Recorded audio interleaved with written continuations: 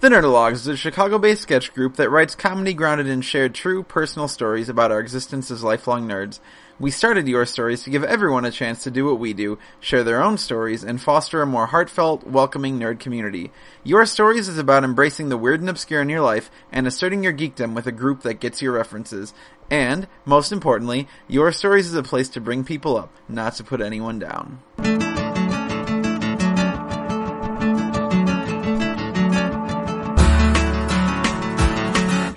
Hi everyone, my name is Eric Arno, and this is part 2 of the Nerdologues Present Your Stories February 2014 podcast, which features the theme Full Hearts.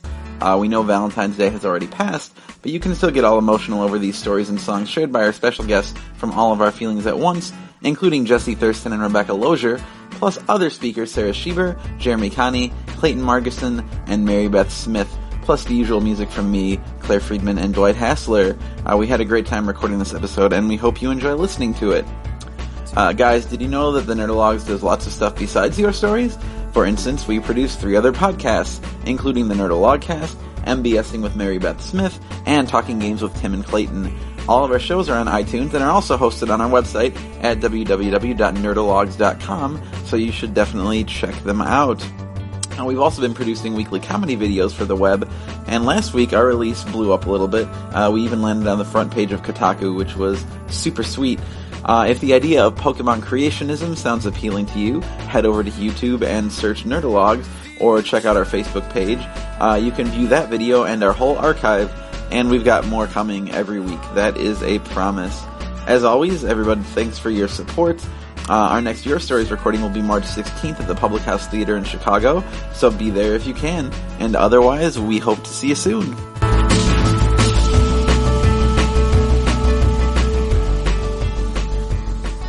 So, one criticism that sometimes Dwight and I get is that we don't do enough hip-hop. Because apparently we're too white. I don't think we get that criticism at all. I legitimately do. Jando says it. Wow. This one, Steve Hirsch has mentioned it. All right. Aggressively black Chris Geiger. Alright, so anyway, this is maybe a slight step in the right direction. And do you want to say something? This is your pick. It's got the word heart in the title.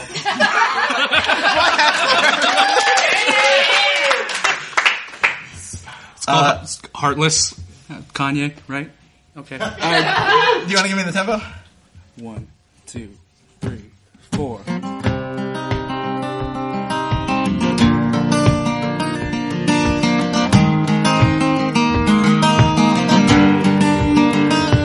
In the night I hear him talk, coldest story ever told. Somewhere far along this road, he lost his soul to a woman so heartless. How could you be so heartless? How could you be so heartless? How could you be so cold as the winter wind when it breathes, yo? Just remember that you're talking to me, though. You need to watch the way you're talking to me, yo. I mean, after all the things that we've been through, I mean, after all the things we got into, yeah, I know there's some things that you ain't told me. I did some things, but that's the old me. And now you wanna get me back and you gon' show me. So you walk around like you don't know me. You got a new friend, I got homies in the air. It's still so lonely in the night. I hear him talk, the coldest story ever told. Somewhere far along this road, he lost his soul to a woman so heartless. How could you be so heartless? How could you be so heartless? How could you be so Dr. Evil? You're bringing out a side of me that I don't know. I decided we weren't gonna speak, so why we up at 3 a.m. on the phone? What is she so mad at me for? Homie, I don't know, she's hot and cold. I won't stop, won't mess my groove, because I already know how this thing gon' go in the night. I hear him talk, the coldest story ever told. Somewhere far along this road, he lost his soul to a woman so heartless. How could you be so heartless? How could you be so heartless? Talk. Baby, let's just knock it off. They don't know what we've been through. They don't know about me and you. I know you can't believe I could just be even wrong. I'm gonna take off tonight into the night. I hear him talk, coolest story ever told. Somewhere far along this road, he lost his soul to a woman so heartless. How could you be so heartless? How could you be so heartless? How could you be so heartless? How could you be so heartless? Are you happy now, Mike Chando? Let's do stories. Sarah Sheber. Sarah Sheber! So, this last year, something started happening to me. I've been getting, stuck on songs. I don't know how else to put it exactly. I'll get stuck on a song, and I just listen to it over and over. I don't think that I'm unique in this, but it's the first time this has ever really happened to me. And when I say over and over, I mean, I got stuck on an Adele song for 2 weeks. It was kind of a dark time. There was another time, there was a song about overcoming the zombie apocalypse with a time machine that transported flying dinosaurs. I'm not sure what that was all about.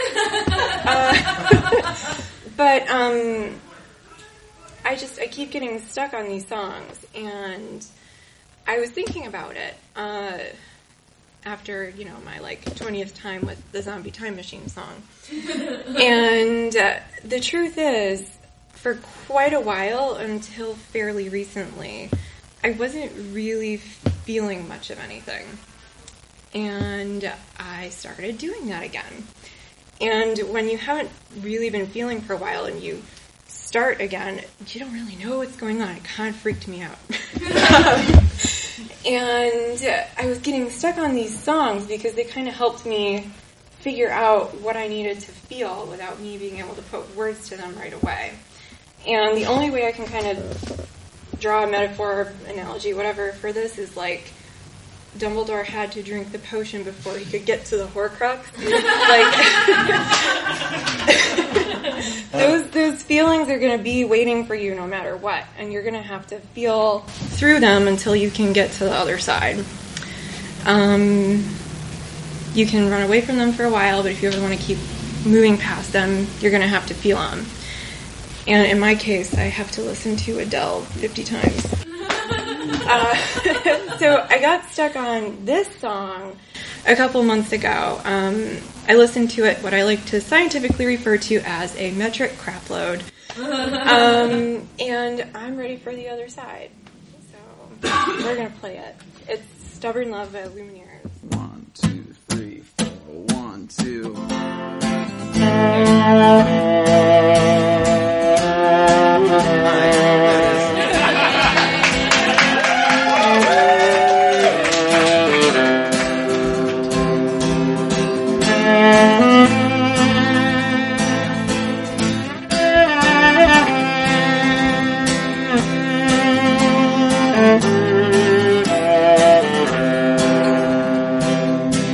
Shall I steal a tree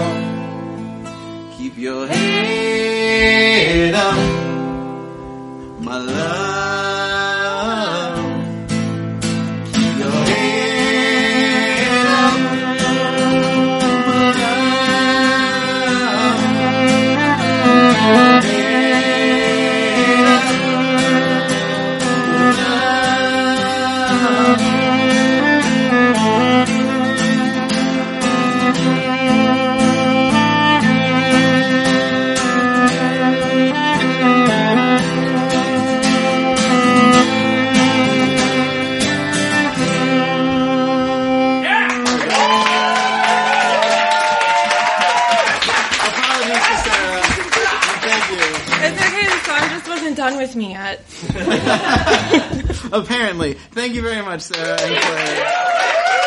Sorry about that. I'm bound to forget a song every once in a while.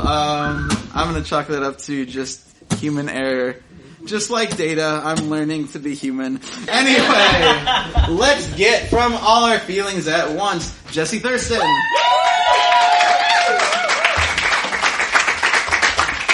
My name is Jesse, for those of you who don't know me. Hi.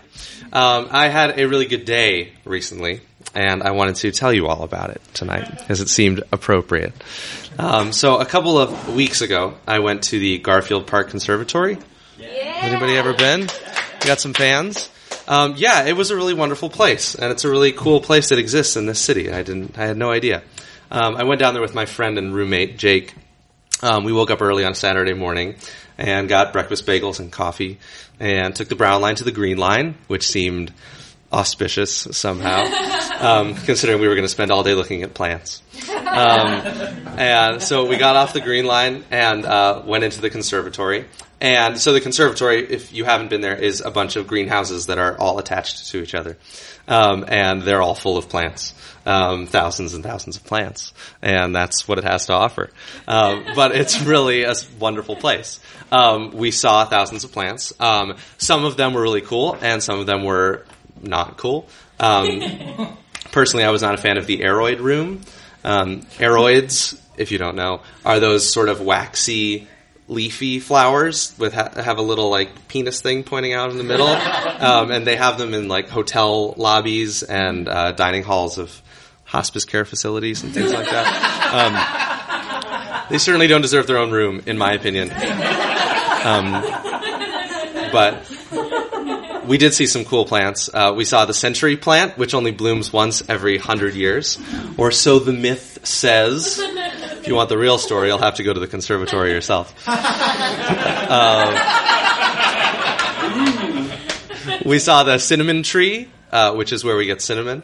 And I asked the guide who was perched by the tree, where's the cinnamon? Where does the cinnamon come from? And she said, it's the bark.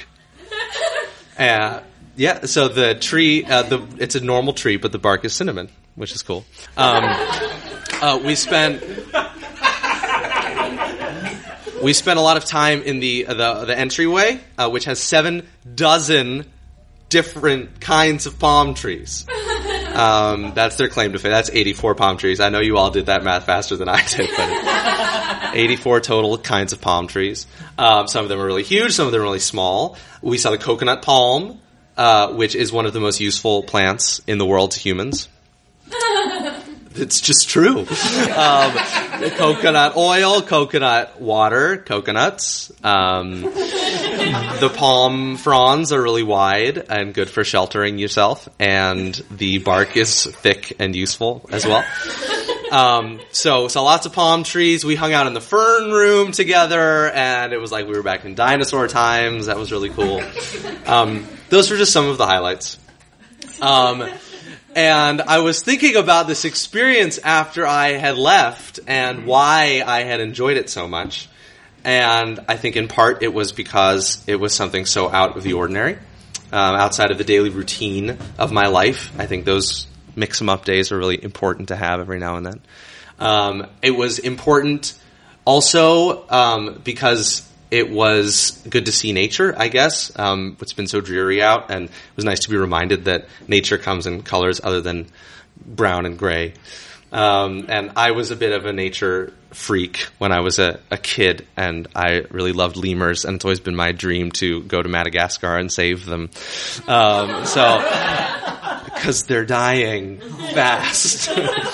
That's true. Full hearts.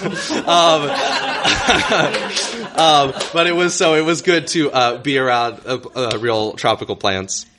But more than anything, I think it was just really great for me to spend a day with my friend, my bro, having a little bit of an adventure. We were like Lewis and Clark in there, but with no Sacagawea, and all of the plants had been expertly labeled for us ahead of time. Now, don't get me wrong, I love girls. I grew up in a family full of girls. I have 2 sisters, and my mom raised me. And what are moms but big grown-up girls, you know? I love performing with girls. Clearly, the rest of the folks from this group are all women, and they're brilliant and honest and wonderful to work with. And some of my best friends in the world are girls. They've really been there for me in hard times and good times. And I also love having sex with girls and dating them and holding their hands and buying them presents and, you know, learning about them and exploring their bodies and things like that. But the fact is, there really is no substitute for spending a day with your bro. And I think that it really is something that I don't give enough weight to in my life. And I think that your friendships with the men in your life, or at least for me, I'll just speak for myself because I don't know.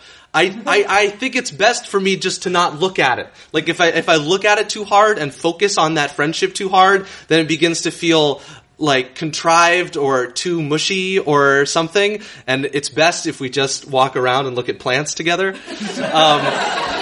I mean, the plants were cool or not cool. Some of them only bloom once every 100 years, or so they say.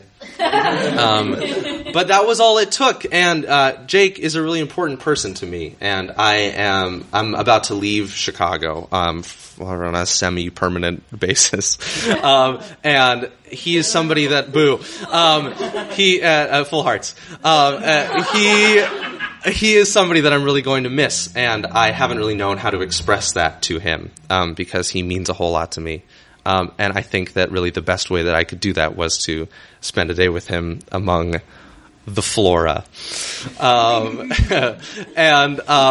So if you have, whatever, the plants, nerdlogs. I guess my suggestion is that if you have a bro that's important to you, that you take him out and you spend some time with him, and that you treat yourselves to a little brocation, because it's possible that if you're like me, it's not a relationship that you give enough time to. So that's all I have to say.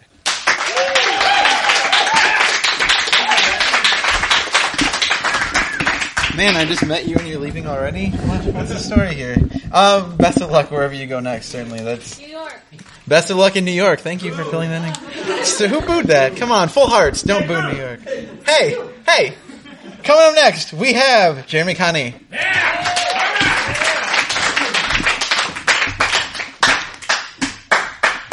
Hi guys, and thank you for clapping extra. So in A Link to the Past, and thank you, Tim, for bringing up the elephant in the room for me. I mean, that's obviously everybody was thinking about it, right, guys? Yeah.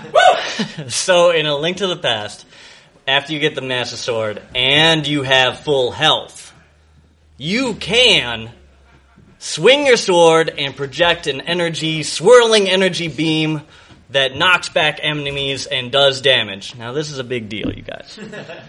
Because, I mean, the whole story and the whole game starts out as you're a kid, you're woken up in the middle of the night and told to go on a hero's quest. You get banished into a dark world by a wizard.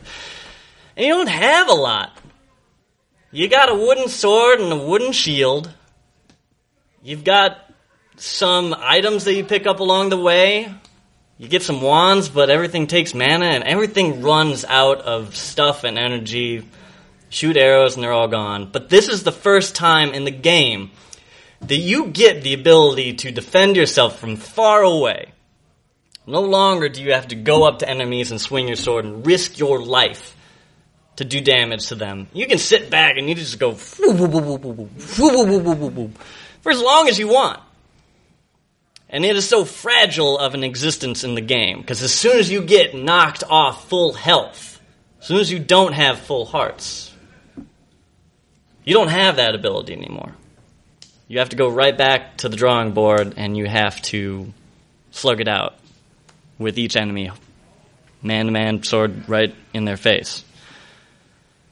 And to me, that speaks about how easy it is in our daily lives to miss the times when we're most happy. I think it's something that we all sort of have in ourselves and a part of human psychology, that we just notice the bad times that we have much more often than we notice the good times. When we're having a great time, having a good time, it's just, oh yeah, of course, well, whatever. And then we only really notice it on the backswing. After we've had it, we're like, oh, I was really happy then. That was a really good time. But at the time when you're experiencing it, you might be self-conscious. You might be taken out of the moment because you were worried about something. Worried about what people think about you. Worried about if you're doing what you were doing is right. And I wanted to take the time to share a story of some time that I felt like that. I took a trip to Big Sur, California, which is a big park in the middle of California, out on the West Coast, in case anybody didn't know where California was. And this was something that I've been planning for a while to get ready for another trip, and I'd been telling a lot of people about it, and I was telling myself that I was really excited about it for a long time, because it was a big moment for me. It was the first time I would be traveling alone, and I would be taking landscape photography, something that I've been very excited about, but I don't get a chance to do very often.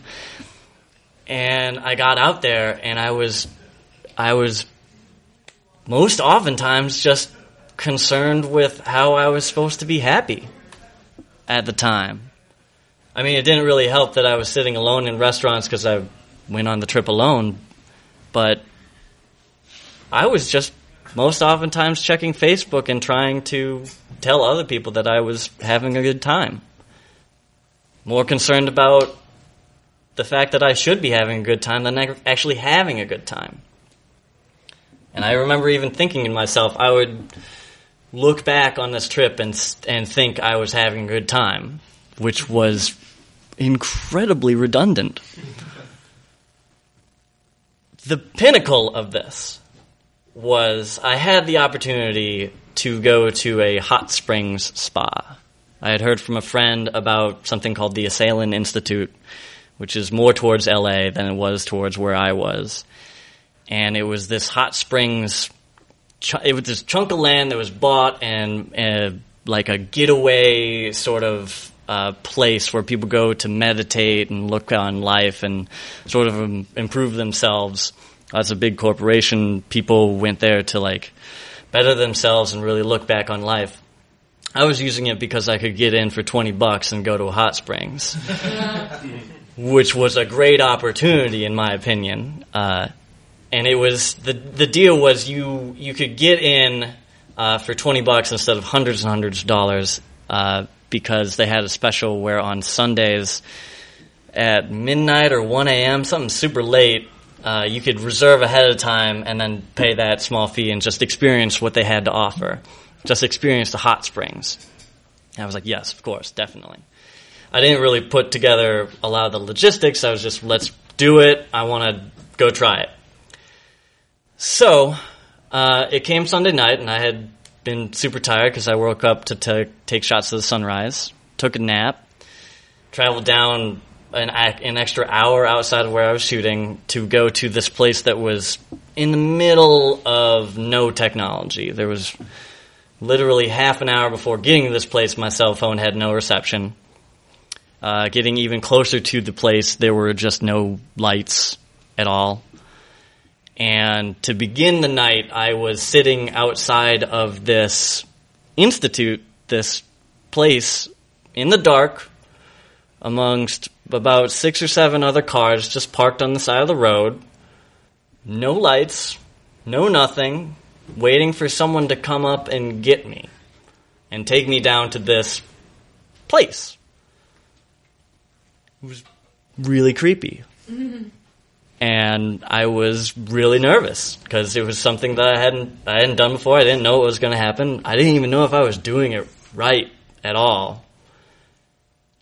Luckily, someone did come up and everything went according to plan in terms of they flashed a flashlight and I was like, okay, they're over there. I went with them down this really steep hill and checked into this institute that was for hot springs.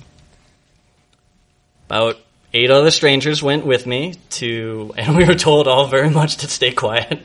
So we were like sneaking around this something that looked like a campground, but filled with like people that were really concerned about meditating. And we were led down to this bathhouse, and everybody was getting naked.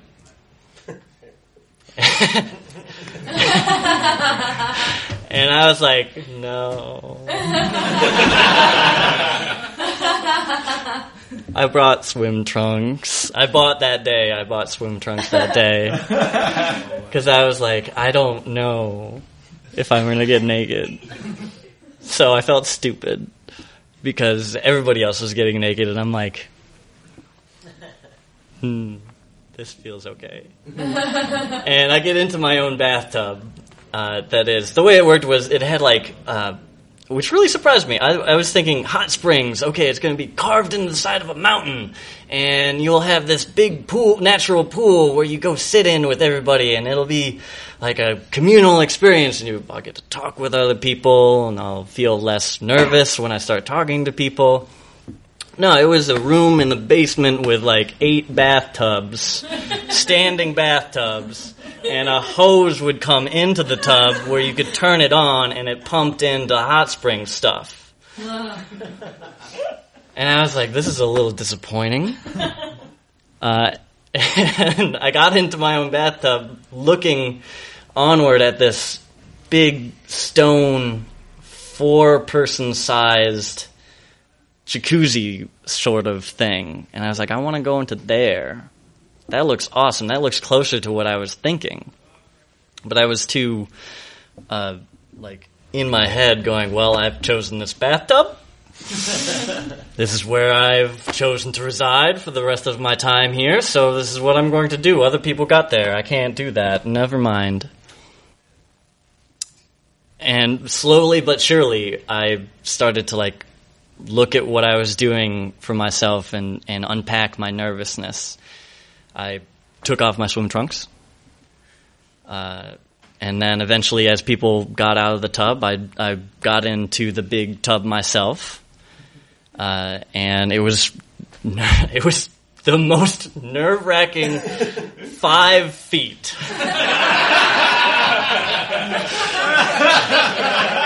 That I have experienced in a long time. Where I went from my little safe tub to the big jacuzzi thing. And when I got in there, I was just fine. I forgot about all the things that I was nervous about, and I forgot about what people thought about me, because I was now just doing it. And I really like the times when I feel like I'm just doing it. And I feel like a lot of people do too.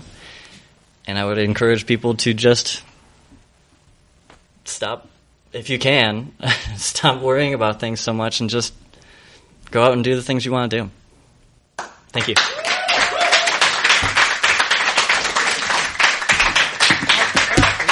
All right, guys, you heard Jeremy. Everyone get naked. We're finding a hot tub.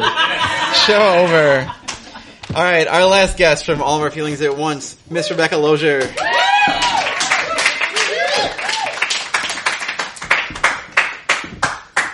My dad, his name is Jeff.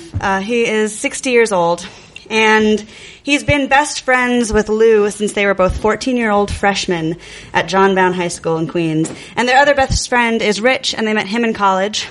And back in the 70s, right after college, they all kind of wound up marrying each other's siblings and stuff. Is I guess the short version of that story. So my cousins and my brother and I are basically the product of a sitcom, cliquey coffee house that married itself. My family, what more can I tell you about us? My family is really into vices.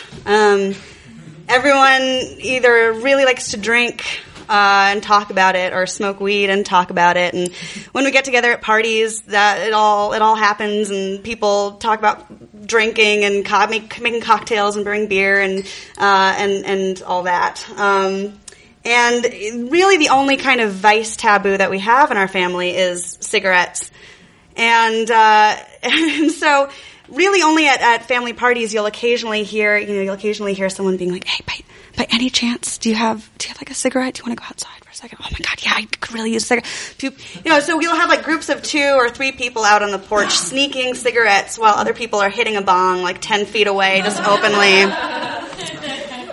So in May, my mom and my aunt threw a party for my dad and Rich, a joint 60th birthday party at my parents' home on Long Island, and everyone was there. It's a very, very small house, and just dozens upon dozens of aunts and uncles and cousins and family friends descended upon this house. And Lou, of course, was there. And Lou is very, very cool. He's also 60. He's just the coolest. He knows more about current music than anyone does, than anyone younger might. He always starts a big, giant conga line at every wedding, and he does it with this mix of winking irony and genuine glee that is half hippie, half hipster. So we're having this party, and after a while, the cousins, we all go into the office to smoke some of my brother's weed. It's really, really strong weed, and even people in the family who don't smoke know that it's super strong weed because they can see us. And we're in there for a few minutes, and we hear a knock on the door, and Lou opens it up. And he goes, got room for one more? And we go, yeah, of course, man. And he's carrying a martini glass that is empty save for one damp twist of lemon zest. And so we all smoke a little bit, we pass it around, and then we go and join the party. And 5 minutes later, I'm in the kitchen, and I hear a crash, and Lou falls down.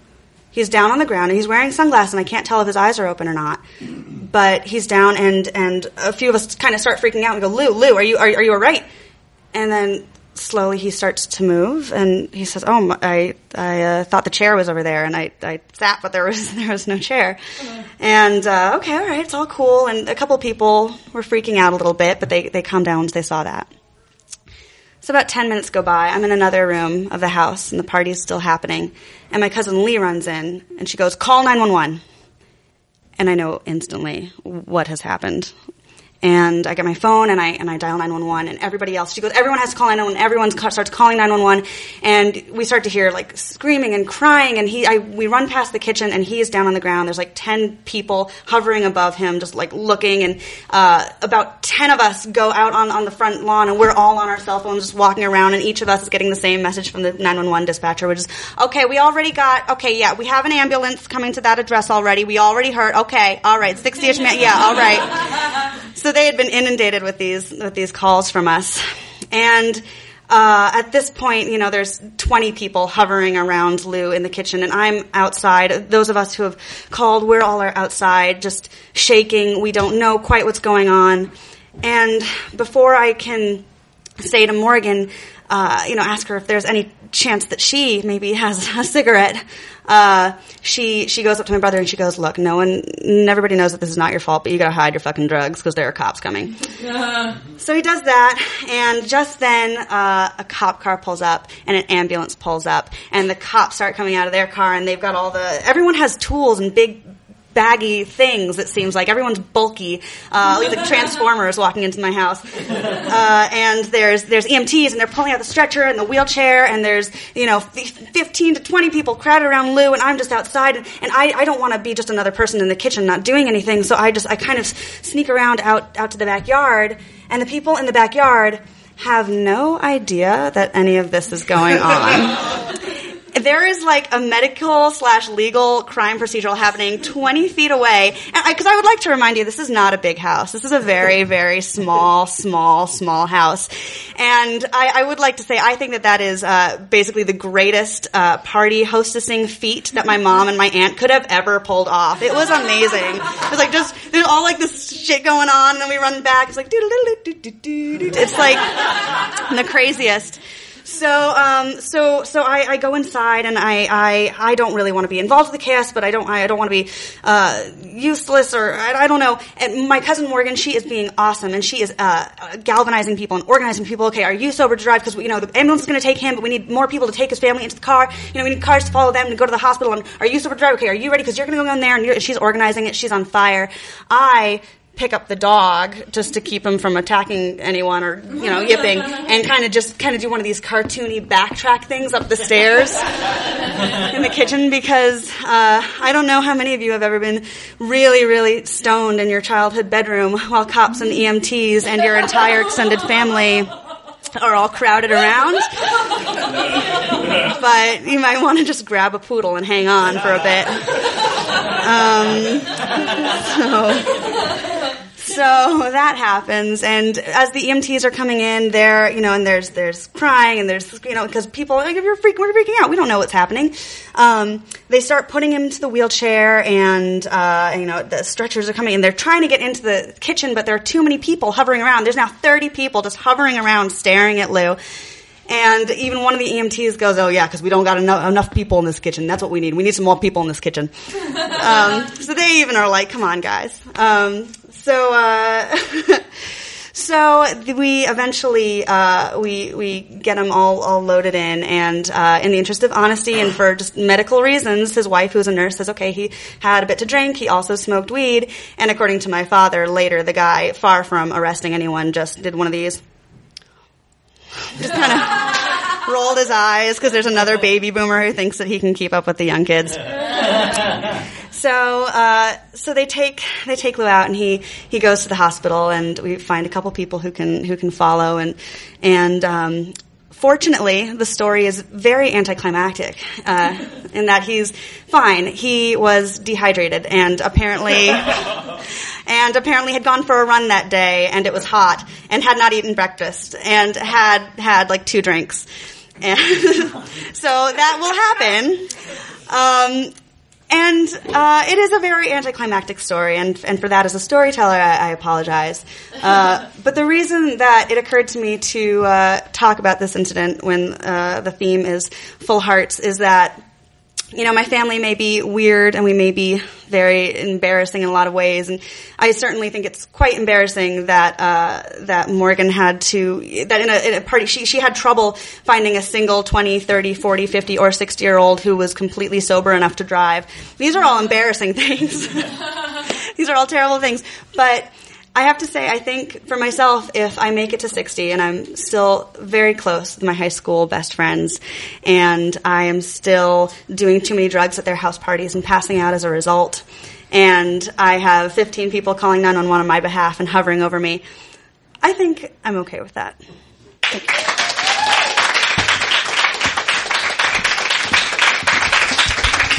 Thank you very much, Rebecca. The other half of the Tim and Clayton duo, Clayton Margeson. All right, cool. All right, cool. This is not a story about me getting molested when I was 14, but it's gonna sound like it at times.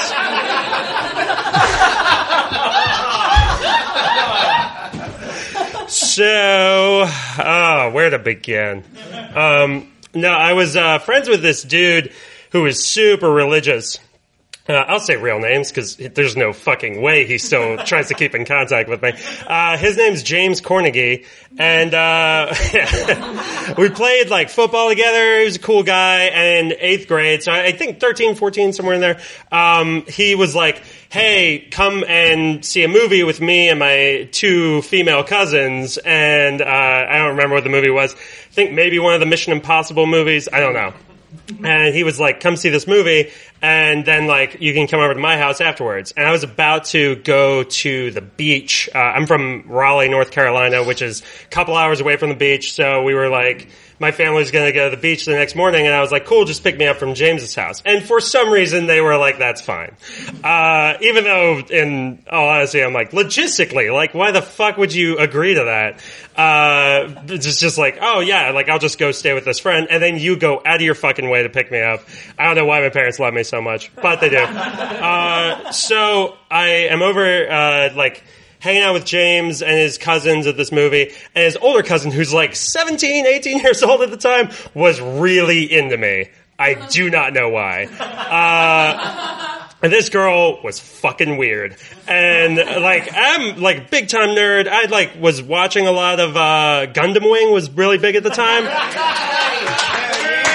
But I did not think I'd meet a girl whose actual biggest crush in the world is like Lieutenant Zex from Gundam Wing. A fucking cartoon character. Like, this was real. And she was like, really into it, like told me stories about like masturbating to him, and I'm like, what the fuck? Like, even in my 14-year-old brain, I'm like, that's pretty fucking weird. And she said, she also was like bragging about how she could do all the voices from Pokemon and stuff, and I'm like, all right, cool.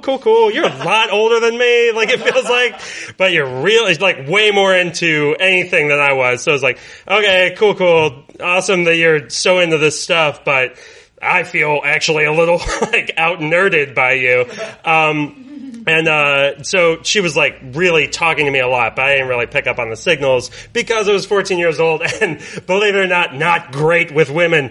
And so when we went over to James's house to play some Mario Kart, and we were in James's room, and me and James were sitting on the floor, and Sarah and Mary, his two cousins, were sitting behind us, kind of like laying on the bed or whatever. No like lesbian stuff or anything, but like they were hanging out. So again, the story's about sex, you guys. Just so we know, but I do not get molested in this story, just so we're clear.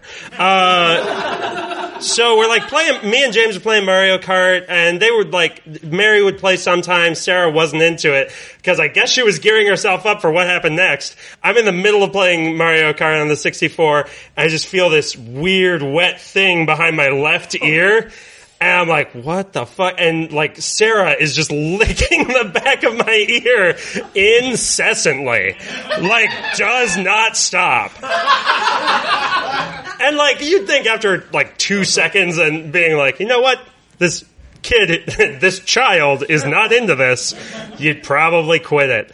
But instead she just kept doing it, and I was like, not really like sure what to do. So, because I could have turned to James and been like, hey man, your cousin's licking my ear right now. Do you want to handle this? Like, you know, but didn't occur to me. And so I was like, I don't want to embarrass her, and I'm certainly like super weirded out. And her sister Mary figures out what's going on. She also feels really awkward and doesn't say anything. So now there's 3 of us who know what's going on, and James has no idea, and I'm just like trying to play Mario Kart, like just eyes forward, buddy, just pretend nothing's happening. And then she actually, this still skeezes me out big time. She whispers into my ear, she's like, tonight, while Jimmy is sleeping, and then like sticks her fucking tongue into my ear canal, and I'm just like, okay, what the fuck do I do now? Like, I had no idea, and it's like, okay, so now I've been threatened more or less with like a sexual act.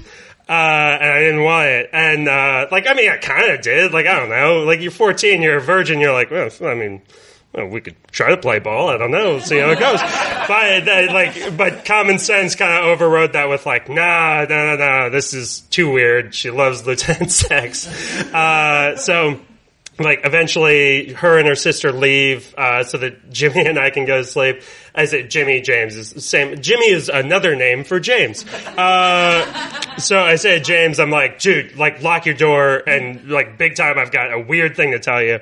And I tell him about how his cousin was licking my ear, and he's like, oh, that's weird. As if it's like not that weird. It's like, oh, odd behavior. And I'm like, well, fuck yeah, what are we gonna do? And he's like, I don't know, just go to sleep. And I'm like, which in hindsight is all we could do. So we go to sleep, and I don't actually sleep. I lay awake all night trying to figure out a couple things. I'm like, one, do I try to have sex with this girl? Because in all honesty, it did enter into my mind a couple times of like, dude, you could have sex. You could have sex! And it's like, yeah, but like, what cost, you know?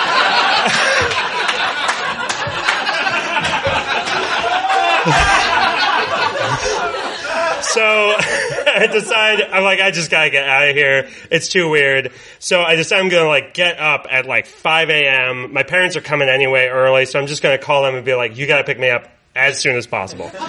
So I do that. I wake up. I have slept in my clothes. I just slept. I'm totally awake all night, lying on my back, so in case someone comes in, they can't. Was she gonna sodomize me? I don't know. But I'm on my back, alert, And I wake up, immediately call my parents, and I'm like, hey, come pick me up right away. I go. I open the door. Now it is 5 a.m. and she is standing there. No. She is standing outside of the door, and I don't realize it, so I actually walk into her. Because I'm And, so her wake-up time was in, the 4:30 range, because she has put on new makeup. And I'm like, what the fuck? And so I run physically into her, which, smooth. And she is like, here we go, I guess, and just locks her mouth around mine, and the most aggressive makeout session and one-sided makeout session I've been part of. And then again, it's dude, you could be having sex, and I'm like, yeah, but it's 5 a.m. in my buddy's house, and my parents are on the way to take me to the beach. Also, potential, illegal thing happening. So I sort of disengage, and I'm like, hey, all right, well, see ya. And she was like, am I ever going to see you again? And I was like, there is such a low chance of that ever happening. But what I say is sure, yeah, that'd be cool. And I take off. And then the funniest thing is, as I'm leaving, I see her sister, waking up, because I guess there was some noise or whatever. And her sister, walks out, and she sees me, and she goes, I am so sorry about her. And I I think my response was yeah, it's cool. And then she goes do you ever want to hang out sometime? And I was and two things went through my head. One was what? No way this is actually happening. And two was oh, fuck yeah, right? Fuck yeah. So I dated her for a week, and it was weird. All right. That's it. Thank you.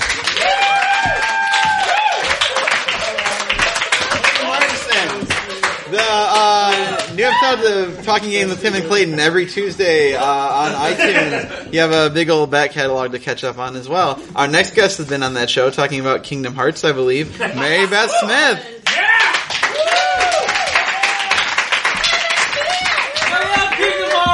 Oh, so do I. And we had a blast talking about it. And it has hearts in the title. Topical. Cool. I have never been in love. I have loved so many. I feel like I love damn near every person that I meet. At least I truly try to. But I'm talking about that gut-wrenching, can't live without it, heartbreaking love. The only time that I've ever dropped the L word in a relationship was with a guy I was dating when I moved to Chicago. The long distance and some other factors caused me to break up with him, but I would have made it work if I really had loved him, right? I truly didn't try to make it work. I keep hearing that once you really love someone, you just know. But what if it's like colors? What if red looks different to me? And I never know because I can't see red the way that you guys see red. What if I feel romantic love in a different way? What if I've been experiencing it this whole time and my love looks different and less intense and less heartbreaking? I don't think that's the case, but I guess I just wanted to air out a hypothesis. I am an incessant, annoying optimist who tries not to let anything out of my control affect me negatively. Maybe because I've never experienced heartbreak. Let's explore that idea of out of control, though. Is not having fallen in love out of my control? I recently got the advice that if I'm interested in someone, I should ask him out. Is this a thing that women do in successful relationships? 'Cause that's scary.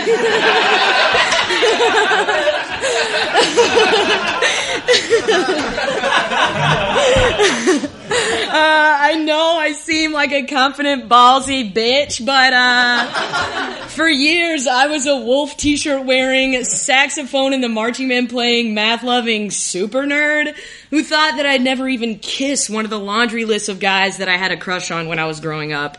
And somewhere inside this cardigan wearing, baseball watching, whiskey drinking Uber woman, that nerd is still really sensitive and terrified of being turned down and being super embarrassed. Which is why I am well aware guys don't ask girls out all the time. Or, just people in general. That's why people don't go around just asking people out all the time. Right? No one gets asked out, right? Okay, guys, we'll talk about it later.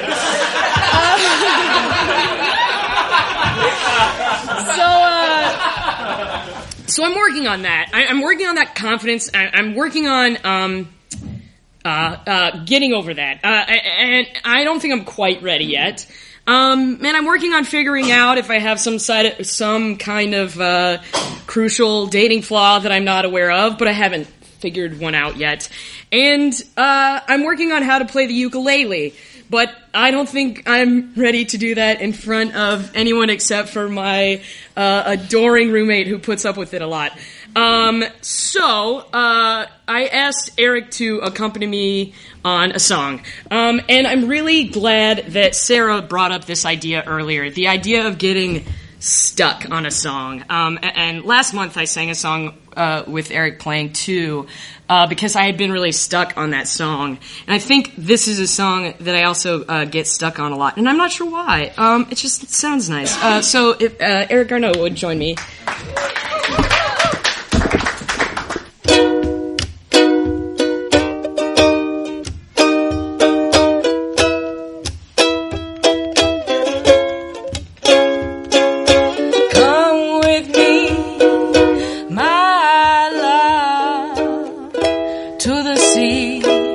Sea of love.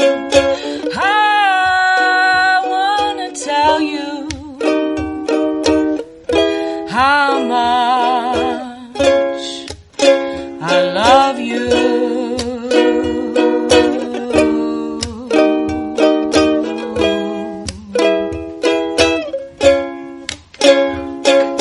Do you remember when we met?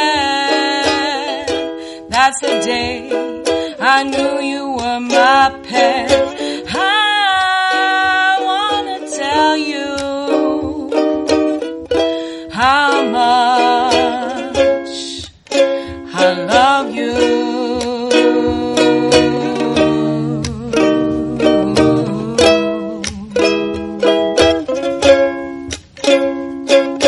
Come with me, my love, to the sea of love.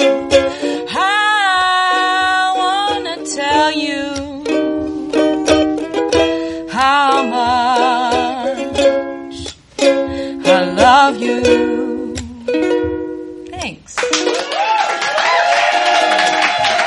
Thank you, Mary Beth. All right, Claire, Dwight, come on back. Guys, That was so beautiful. I love that. I need to stand while I sing this. Yeah, this song requires standing. I'll stand too. You all should stand as well. You all should stand. No. Stand. Guys, let's give it up for everyone who told the story tonight. Thank you all so much.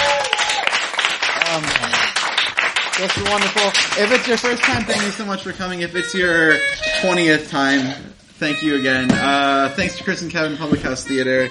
And again, apologies to Sarah for fucking up her song the first 2 times. Third time's a charm, you know what they say. You guys did great. I thought you guys did great.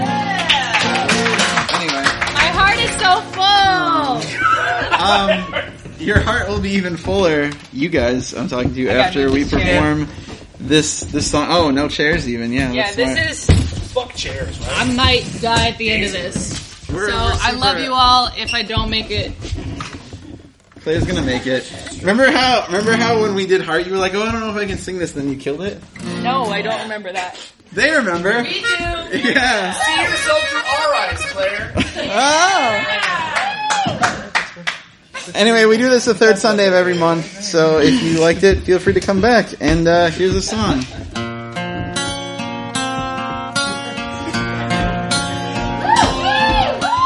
Turn around. Every now and then I get a little bit lonely and you never come around. Turn around. Every now and then I get a little bit tired and listen to the sound of my tears. Turn around. Every now and then I get a little bit nervous that the best of all my years have gone by. Turn around. Every now and then I get a little bit terrified and then I see the look in your eyes. Turn around, bright eyes. Every now and then I fall apart. Turn around, bright eyes. Every now and then I fall apart. And I need you now tonight.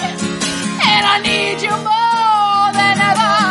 And if you only hold me tight, we'll be holding on forever.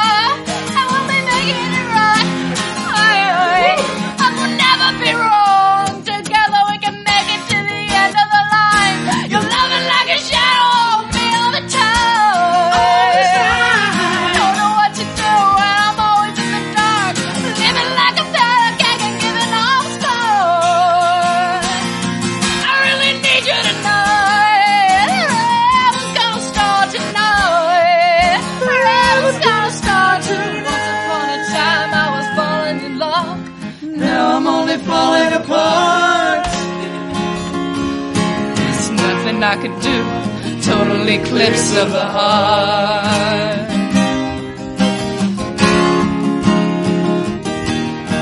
Once upon a time there was light in my life. Now there's only love in the dark. Nothing I can say. A total eclipse of the heart.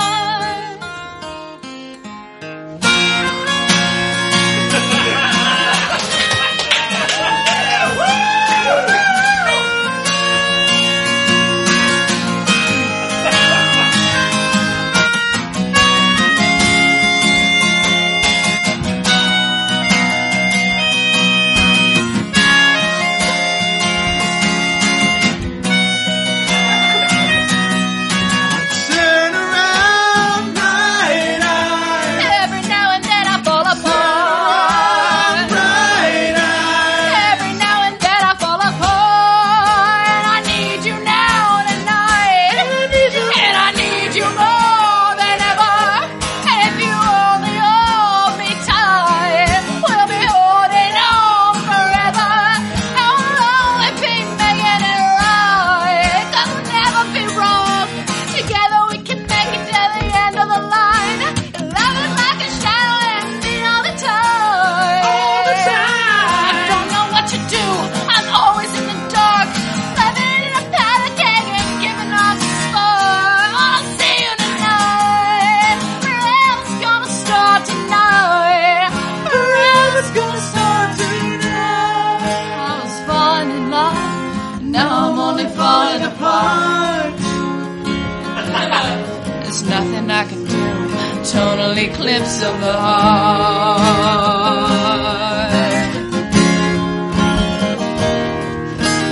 Once upon a time there was light in my life. Now there's only love in the dark. There's nothing I can say. A total eclipse of the heart.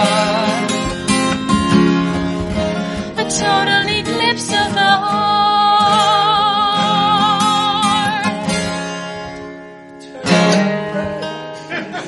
You got it, Chris. Say the line. Wait, Chris needs to finish the song. Come up here and sing the last line. A total eclipse of the heart. Turn around, bright eyes. Eric Gardner, Cliff Friedman, everybody.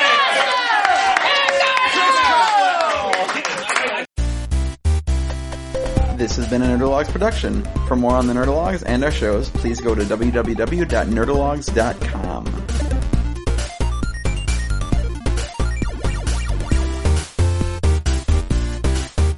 Thank you. I am GrabBot23548X.